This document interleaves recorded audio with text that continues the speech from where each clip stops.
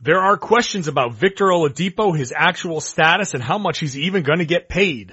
Plus, the NBA snitch hotline is blowing up, but that's a good thing here, I think. We think, and we don't think we know everything that's going on, and that's kind of a bit of a problem here on this Wednesday Locked On NBA podcast. Let's go. You are Locked On the NBA, part of the Locked On Podcast Network. Middle of the week, here to bring you home to the other side. It's the Locked On NBA Wednesday podcast with me, one of your regular co-hosts, John Corrales. I host the Locked On Celtics podcast. You can find me on Twitter at RedsArmy_John.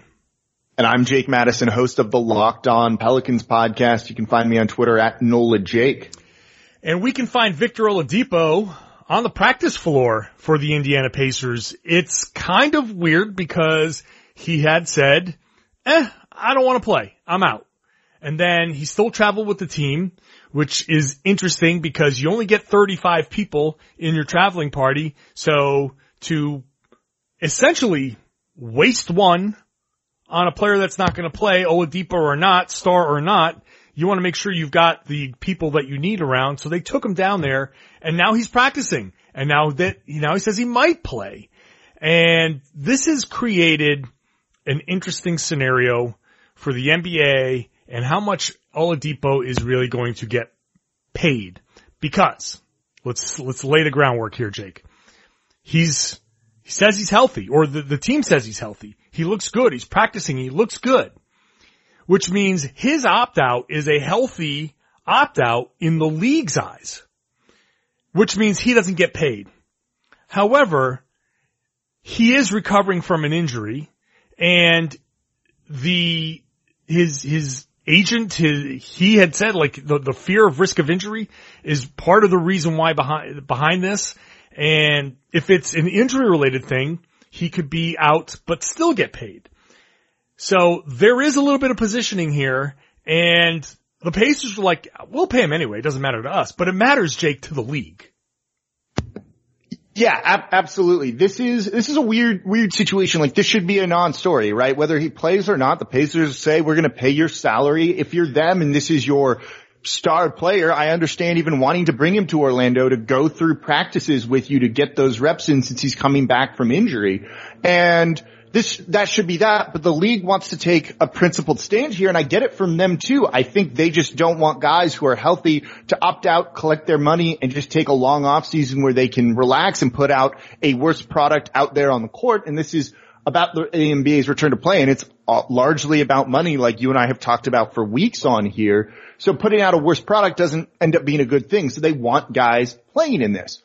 I don't think this is going to end up kind of leading to it's like a slippery slope, I think they feel like, and I just don't see it like that. These guys are too competitive to really not go out there and not play, I think.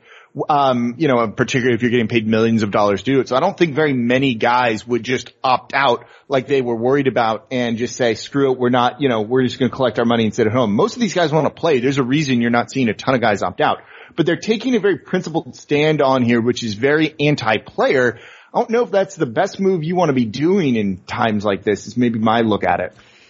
Yes, I understand that completely. And I'm always pro player. Like always pro player. You and I are like very big labor movement here, and stick it to management. You got to break them, right? But this is like that meme where it's the Skip Bayless, Stephen A meme where you set it and whatever. But the rules are what they are, and they were agreed to by the union.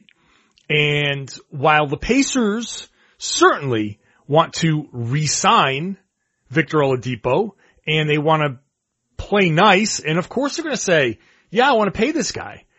But if he sits out, is healthy, and just says, you know what, I am not going to play, and they say, okay, we'll pay you anyway, then what does Davis Bertans do? And what do the Wizards do? Do the Wizards, do they want to pay Davis Bertans? I mean, they also want to sign him as a free agent, but maybe they're in a different financial position. Anybody that is opting out and says, you know what, I just don't feel comfortable doing this, does that team have to pay that player? That kind of negates what they agreed to. So as pro player as I am, I also am somebody who says, look, you agreed to this scenario. You agreed to say, hey, if I'm not going to play and I'm a healthy scratch, this is the choice I'm going to make. You're not going to be penalized, but you're also not going to be paid. So I don't think you can have it both ways. And if he goes down there and he's healthy and he wants to play, great. If he plays, pay him, done, fine. But if he doesn't play, then I think you should abide by the agreement that you entered into this with. So I think then it becomes, it's a tricky situation, right? And I wonder if this then becomes like almost a competitive advantage if the Pacers like pay him for the future. Think about how you look as a team to a pending free agent versus say Washington, let's use them as an example, and they don't pay Bertans. If you were a free agent, which team, and all other things are equal, let's say, maybe that moves the needle more for the Indiana Pacers because frankly, they're going to take better care of you. And I think that can be a very big thing. So yeah, certainly, maybe you look at this from like a parity aspect of things. We got to make sure things are fair across the board, and we don't want one team that maybe has more money and is in a better financial, situation to kind of do this because in some weird way, it falls under the salary cap and everything's fine, but it kind of gets around it a little bit, right? Like it feels like there's a little bit of almost like dirty dealing with this, even if we want these players to get paid. So I can kind of see why the league is willing to potentially dig their heels into this. It also had shades of, and I think this gets negated too as an aside to all of this, of like the Derrick Rose situation from 2013 when he was coming back and doctors were clearing him to play and he was like, my body doesn't feel right and you basically can't tell me that I'm cleared to play and I should be playing when something doesn't feel right in my knee to me. Though it doesn't seem like it's been that situation since I think by everyone's account, like Oladipo's fine and could go. And for whatever reason, he was just maybe like, I want to wait, all things considered, because these are just weird times with it all. So I don't know. It's a weird, complex situation. I see it from like both sides of it, but I do see why the league is taking this like very principled stand. Yeah. And look, it's tough because everybody should just get paid. Like, you should just get paid. This should be like very simple, but also like finances are tighter for these teams here. Right. You don't have to pay someone. It's Oladipo. It's like $3 million left on his contract for this season. Like, yeah, if you don't have $3 million, you don't want to pay someone $3 million, Yeah. Well, Pro Basketball Talk broke this down and said at stake for Oladipo, if the Pacers get swept in the first round, he would get $2.7 million. If they play 5 playoff games, it's $2.9 million. If you play 6 or more playoff games, it's $3.2 million. I think the workaround here is Oladipo plays a game and then they say, it's sore. That knee's sore. We're shutting him down. That's a good way to go about it. Oh, I like that. That's dirty too. Screw it. Yeah, let's get weird with injury reports and stuff. This is like how Beal all of a sudden just developed a shoulder injury and he can't go to the bubble and play when it was like, wait a second. Right. Like, where was this before, right? So yeah, that makes sense. That's probably what they're doing in Washington now. It all makes sense to me. So you never know. It's hard to say with these guys. Yeah. But it's a situation to watch. The Pacers are going to stand by Oladipo for sure, but the league has its motivations, so they don't have a mass exodus, especially of the lower seeded teams that may see like, all right, we're not really doing anything here. And if we're going to get paid, like the Suns, like if I was about to say Booker might be like a prime example of this. Right. Like, well, if we can get paid and I don't have to play, then I'm out. And that takes away a star that is somewhat marketable and you want to have them on. It's a ratings thing. So there are reasons here and it's difficult. This whole thing is difficult from top to bottom. That's why this thing feels like there are rules that are being put in place and kind of tweaked along the way, and it feels like they're kind of making it up as they go along. It's also why they have a snitch hotline, because they need to know who's breaking the rules, who's doing what, and how they need to adjust. That snitch hotline is in use, and we're going to talk about it being in use. Oh, I can't wait. I can't wait for this segment. When we come back on the Locked On NBA podcast.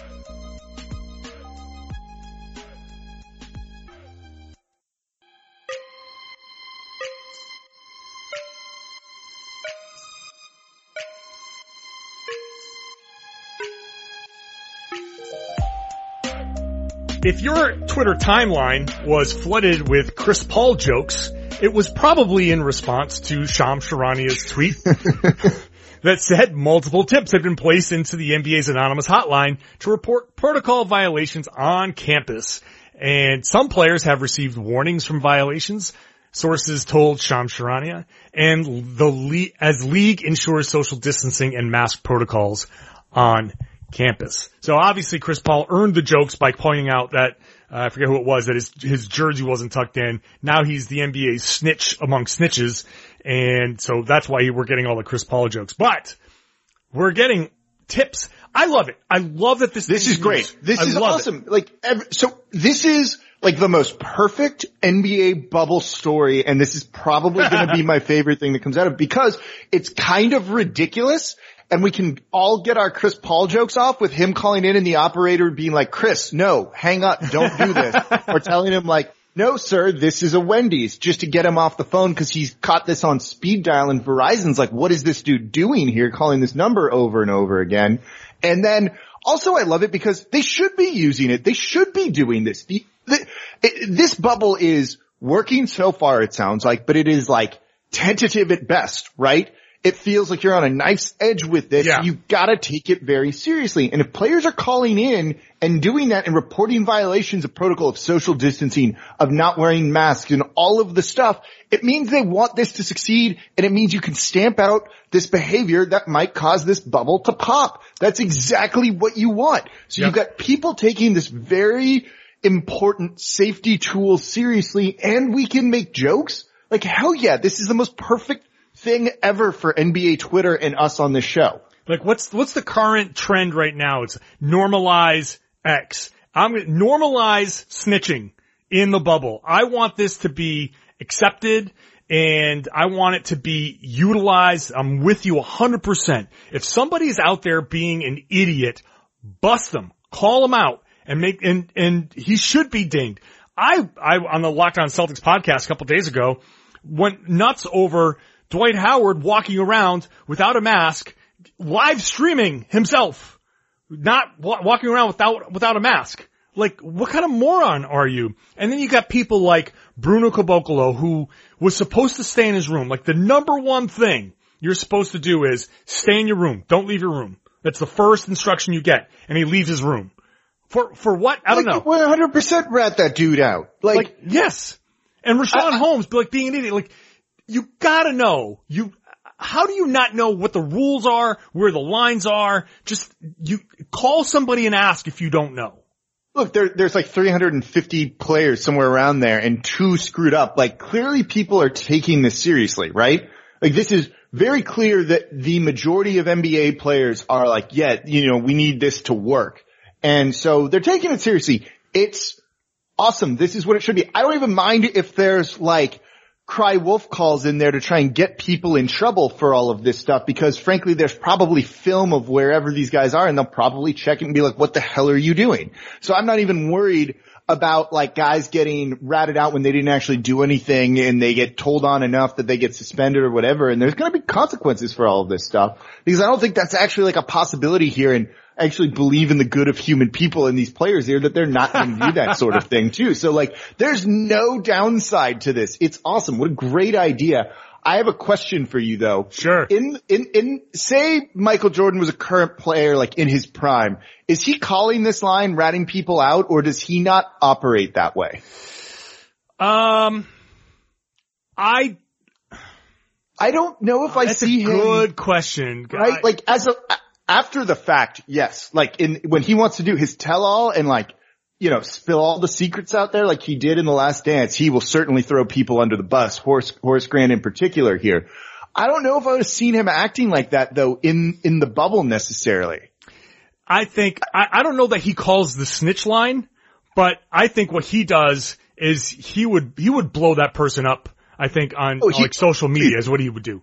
He would call that person out. If he was walking along, or if he was like, for some reason, like looking through a window and he saw Bruno Caboclo walking out to get a bucket of ice, he'd open his door and start yelling, "Hey, Bruno, get back to your room!"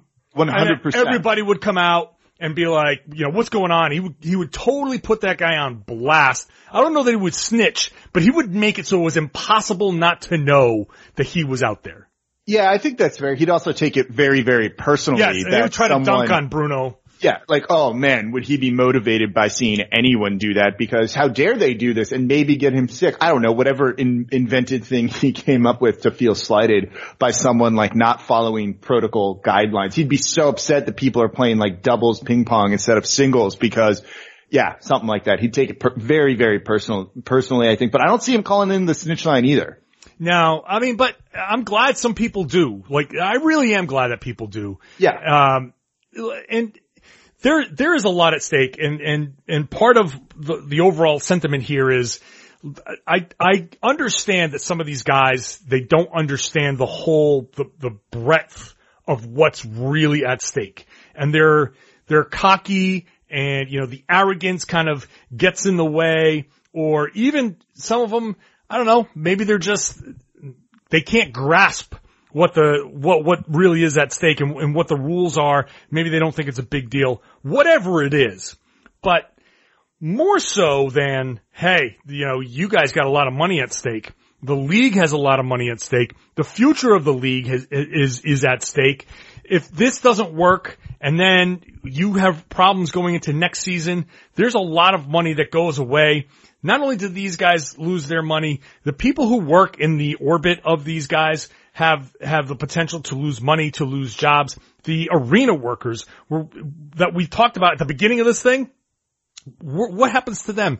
The people, the businesses around all of these arenas that count on these games happening. I mean, I know for a fact, just looking at Causeway Street outside of the TD Garden, when I leave the arena after a Celtics game, there are still people filing out even at like 1 a.m. So those places depend on that on top of, Bruins and whatever, but there's a wide ranging impact. If they you've got to get this right. Look, it's going to be potentially the model for other big major sports leagues. Like if the NBA can't pull this off in this bubble environment, how the hell is the NFL going to play football, right? Or anything like that. So there's a lot at stake for a lot of different people in a lot of walks of life, I think. And so these guys should be taking it really seriously. They're blowing up the line, so they are. And yeah, we get to make our jokes too. So like, this is great. Let me ask you this. Do you think the punishments for Holmes and Caboclo, which is extended quarantine, being away from your team, and having to undergo increased testing, including that deep nasal swab, do you think that is a form of punishment and enough that these guys now are examples to the other guys to be like, wait, if that's what happens to me if I get busted, no thanks. No, I think the biggest thing is kind of being like the guy who's like called out when it gets reported that you did this and you look like an idiot. And I don't think any of the players really want that especially because like it's off of something like very, very stupid and like was really going to go get your Postmates worth kind of the ridicule that you deal with. And also these guys actually look like they're having fun in the bubble, fishing, playing golf, shotgunning beers, doing a lot of different things. So like, I don't think these guys want to be stuck in their room, which at that point would have been something like 10 plus days. Like that doesn't sound too fun for a lot of these guys. So I don't think that is what they want at all. Right.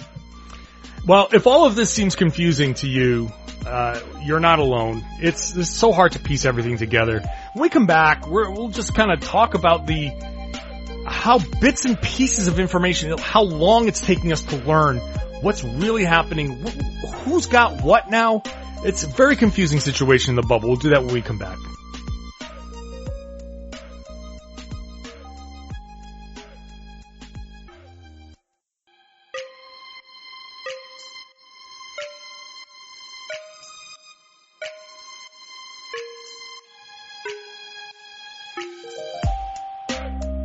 Michael Beasley, new Brooklyn Net, may not even actually be a new Brooklyn Net, maybe a former Brooklyn Net, because he got coronavirus, left the bubble. Now he tested positive in quarantine, so he was never really exposed to anybody, but there's some questions about who he traveled with and all of that.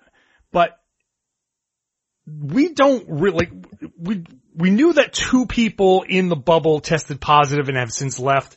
We didn't know right away until it was reported on ESPN by Malika Andrews and Tim Bontemps.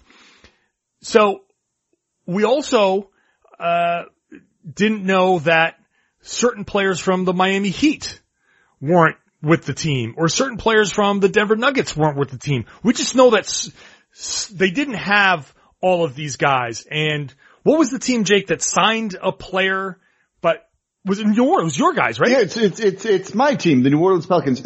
So this whole thing, we wanted to do this segment, I'll touch on that in a moment, is because like, you're gonna see a lot of reports coming out right now, and it's easy to kind of jump to conclusions on things, but like, people like us who do this for a living are struggling to kind of put all the pieces together because frankly, the reporters in the bubble right now are still in their hotel rooms and are going to be in their hotel rooms for a couple of more days. And the Players Association negotiated a pretty freaking good deal with the league where they are not actively naming people who tested positive, and they're supposed to keep as much of this private as possible. Really, when you're seeing players test positive, it's them coming out and saying they got it, or it's being leaked in some capacity. There's not one official source for exactly what the hell's going on in there. So you kind of hear stuff and it might seem like the bubble's failing, but then you learn more about it and it's not. The whole thing's weird. So for example, the Pelicans announced in a press release they signed Sindarius Thornwell as a replacement player, a substitute player, which I would assume means someone caught COVID-19 and isn't with the team. And I don't know who that is. Yeah. Who did he replace? And you know, we get the B-roll footage that these teams send out. We see what's on social media and you try and like deduce it, but there's only so much like internet sleuthing you can do in this sort of thing. And we haven't been able to figure it out. We've had guesses and they've actually been wrong on this sort of thing. So sometimes you just don't know, like you mentioned with the Heat, with the Nuggets and exactly what's going on. We just found out Harrison Barnes got it and wasn't with the team and they've been there for a week. You know? Right. So this whole situation is really weird. The Harrison, the Michael Beasley one is a good example. You know, he signed 5 days ago, probably when people were listening to this 6 days ago, and then he had to pass 6. He went down, got the physical, didn't travel with the team, I don't think, because he came in after the fact, had to go through 6 negative tests before he'd be allowed out of quarantine, out of his hotel room. Clearly didn't pass that, so they sent him home. So it sounds like the bubble's kind of intact on all of this, but it's difficult to try and make the sense of it. You know, the other player that tested positive that we don't know who it is, did they travel with the team? You know, did they go from the team plane to, or, you know, getting tested to orientation to then their hotel rooms? It's like, how much transmission could have been done? It's like so much unknown and we're trying our best to kind of figure it out, but it's actually not easy right now. Yeah, it's all over the place. And I can tell you just from a media perspective, a reporter's perspective, this is one of the things that it's not a surprise that the teams want to hide some of this stuff. No team wants to give away what's happening with their injury situation, and we're going to lump COVID into the injury situations for now. Mm-hmm. Not to dismiss it or anything, but it's all under the same umbrella. When I walk into a Celtics practice or the end of Celtics practice, I look around and a couple of dozen other people are looking around, see who's there, who's still around shooting, who's in getting treatment.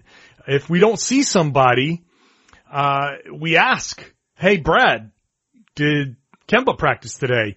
And if we weren't there to see where's Kemba, we wouldn't get the answer, no, he didn't practice today. Now, we can probe now. We got the Zoom calls. We can ask and follow up and hopefully we can get some information. We have, but you take away an element of looking around. If I'm walking in covering the Denver Nuggets, I look around and be like, where's he? Where's Michael Porter? Like, I don't see him around. Is he not here? Like, so then you start to like ask the questions. So and I want to be clear about something. I'm not complaining that I'm not there. This is... Yeah, I think that it's just, look, I get them keeping the privacy and I think that's maybe a good thing. Like they bargained for it. They clearly got it. I'm not going to like knock all of this stuff. Right. Like I'm just saying that as a side effect of us not being there, I understand the media is not there because they want to make sure that we're not in the bubble being added people who could make things difficult or test positive. And though the tier 1 people who are there, it's going to cost like $50,000 for them to be there. So it's cost prohibitive for people like me to be there. So I get it. I totally get it. And I'm on board with it. But us not being there for practices and not being there every practice does take away an element of asking questions that would normally be asked that we wouldn't know. So there's confusion. We don't know who's not there. We know some players aren't there, and it takes like, it's on 10 people, media members, basically in the bubble right now. Those who are, like Malika Andrews cleared quarantine. She's the only one that I know of that has cleared quarantine already. So like, there's like 2 or 3 others, maybe, that get to walk around, and they're our eyes and ears, and they're the ones that get to tell us anything. I actually heard, I want to say it was Zach Lowe talking about, like, the NBA has really gone all in on sports betting. For them to not release this stuff, I wonder how the gambling community is. That's an interesting aspect of it. Yeah, like the NBA has been front and center about sports gambling, and they release injury information early because of the gambling. For teams now, for gamblers to be betting on, like, what are you putting on the Nuggets? Are you going to bet on the Nuggets now? Are you rolling with some sort of bet that includes how many wins the Nuggets are gonna have when you don't know who's even there? That I think is a situation that as we move forward in this, there's somebody somewhere that's going to be asking the league, be like, look, we need more transparency. Who's there? Who's not?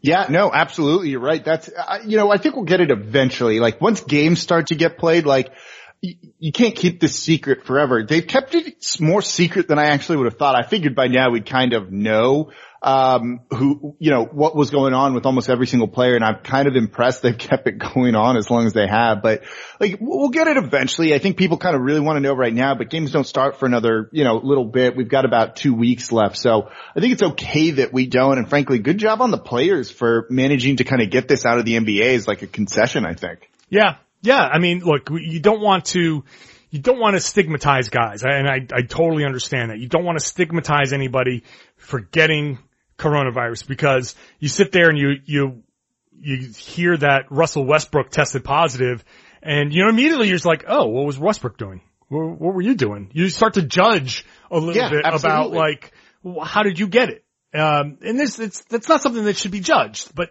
there's an initial reaction that people are certainly going to have, be like, oh, what did you do to get the Rona? Like that, I think you want to protect these guys from that. I think it will change once they're in the bubble. The whole point of the bubble and the whole point of this testing is not to out anybody. It's to make sure that when you get in there, you're clean. And if somebody's not clean in there, like they did with Beasley, that's why you're in quarantine. And then, you tested positive, boom, you're out. You're not, let's like steam that room down, and then theoretically throw the UV lights on in there. Yeah, right. Like, yeah. And then, so theoretically, the bubble starts clean. Nobody has it.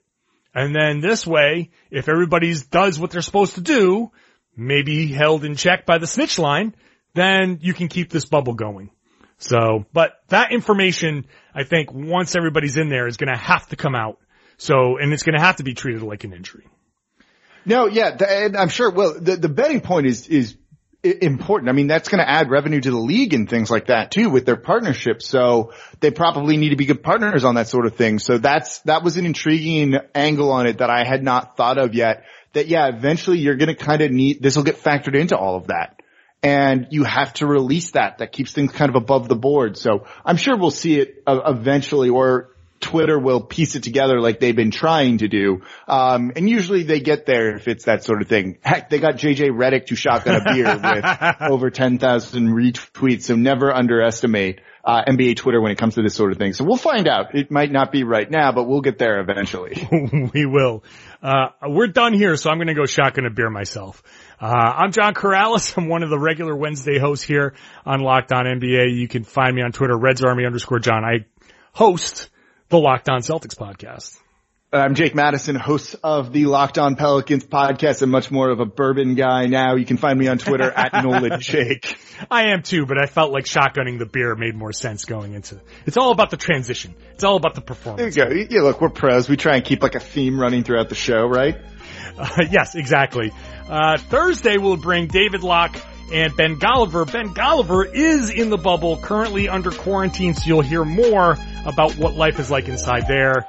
That's tomorrow. Thanks for listening to this Locked On NBA podcast.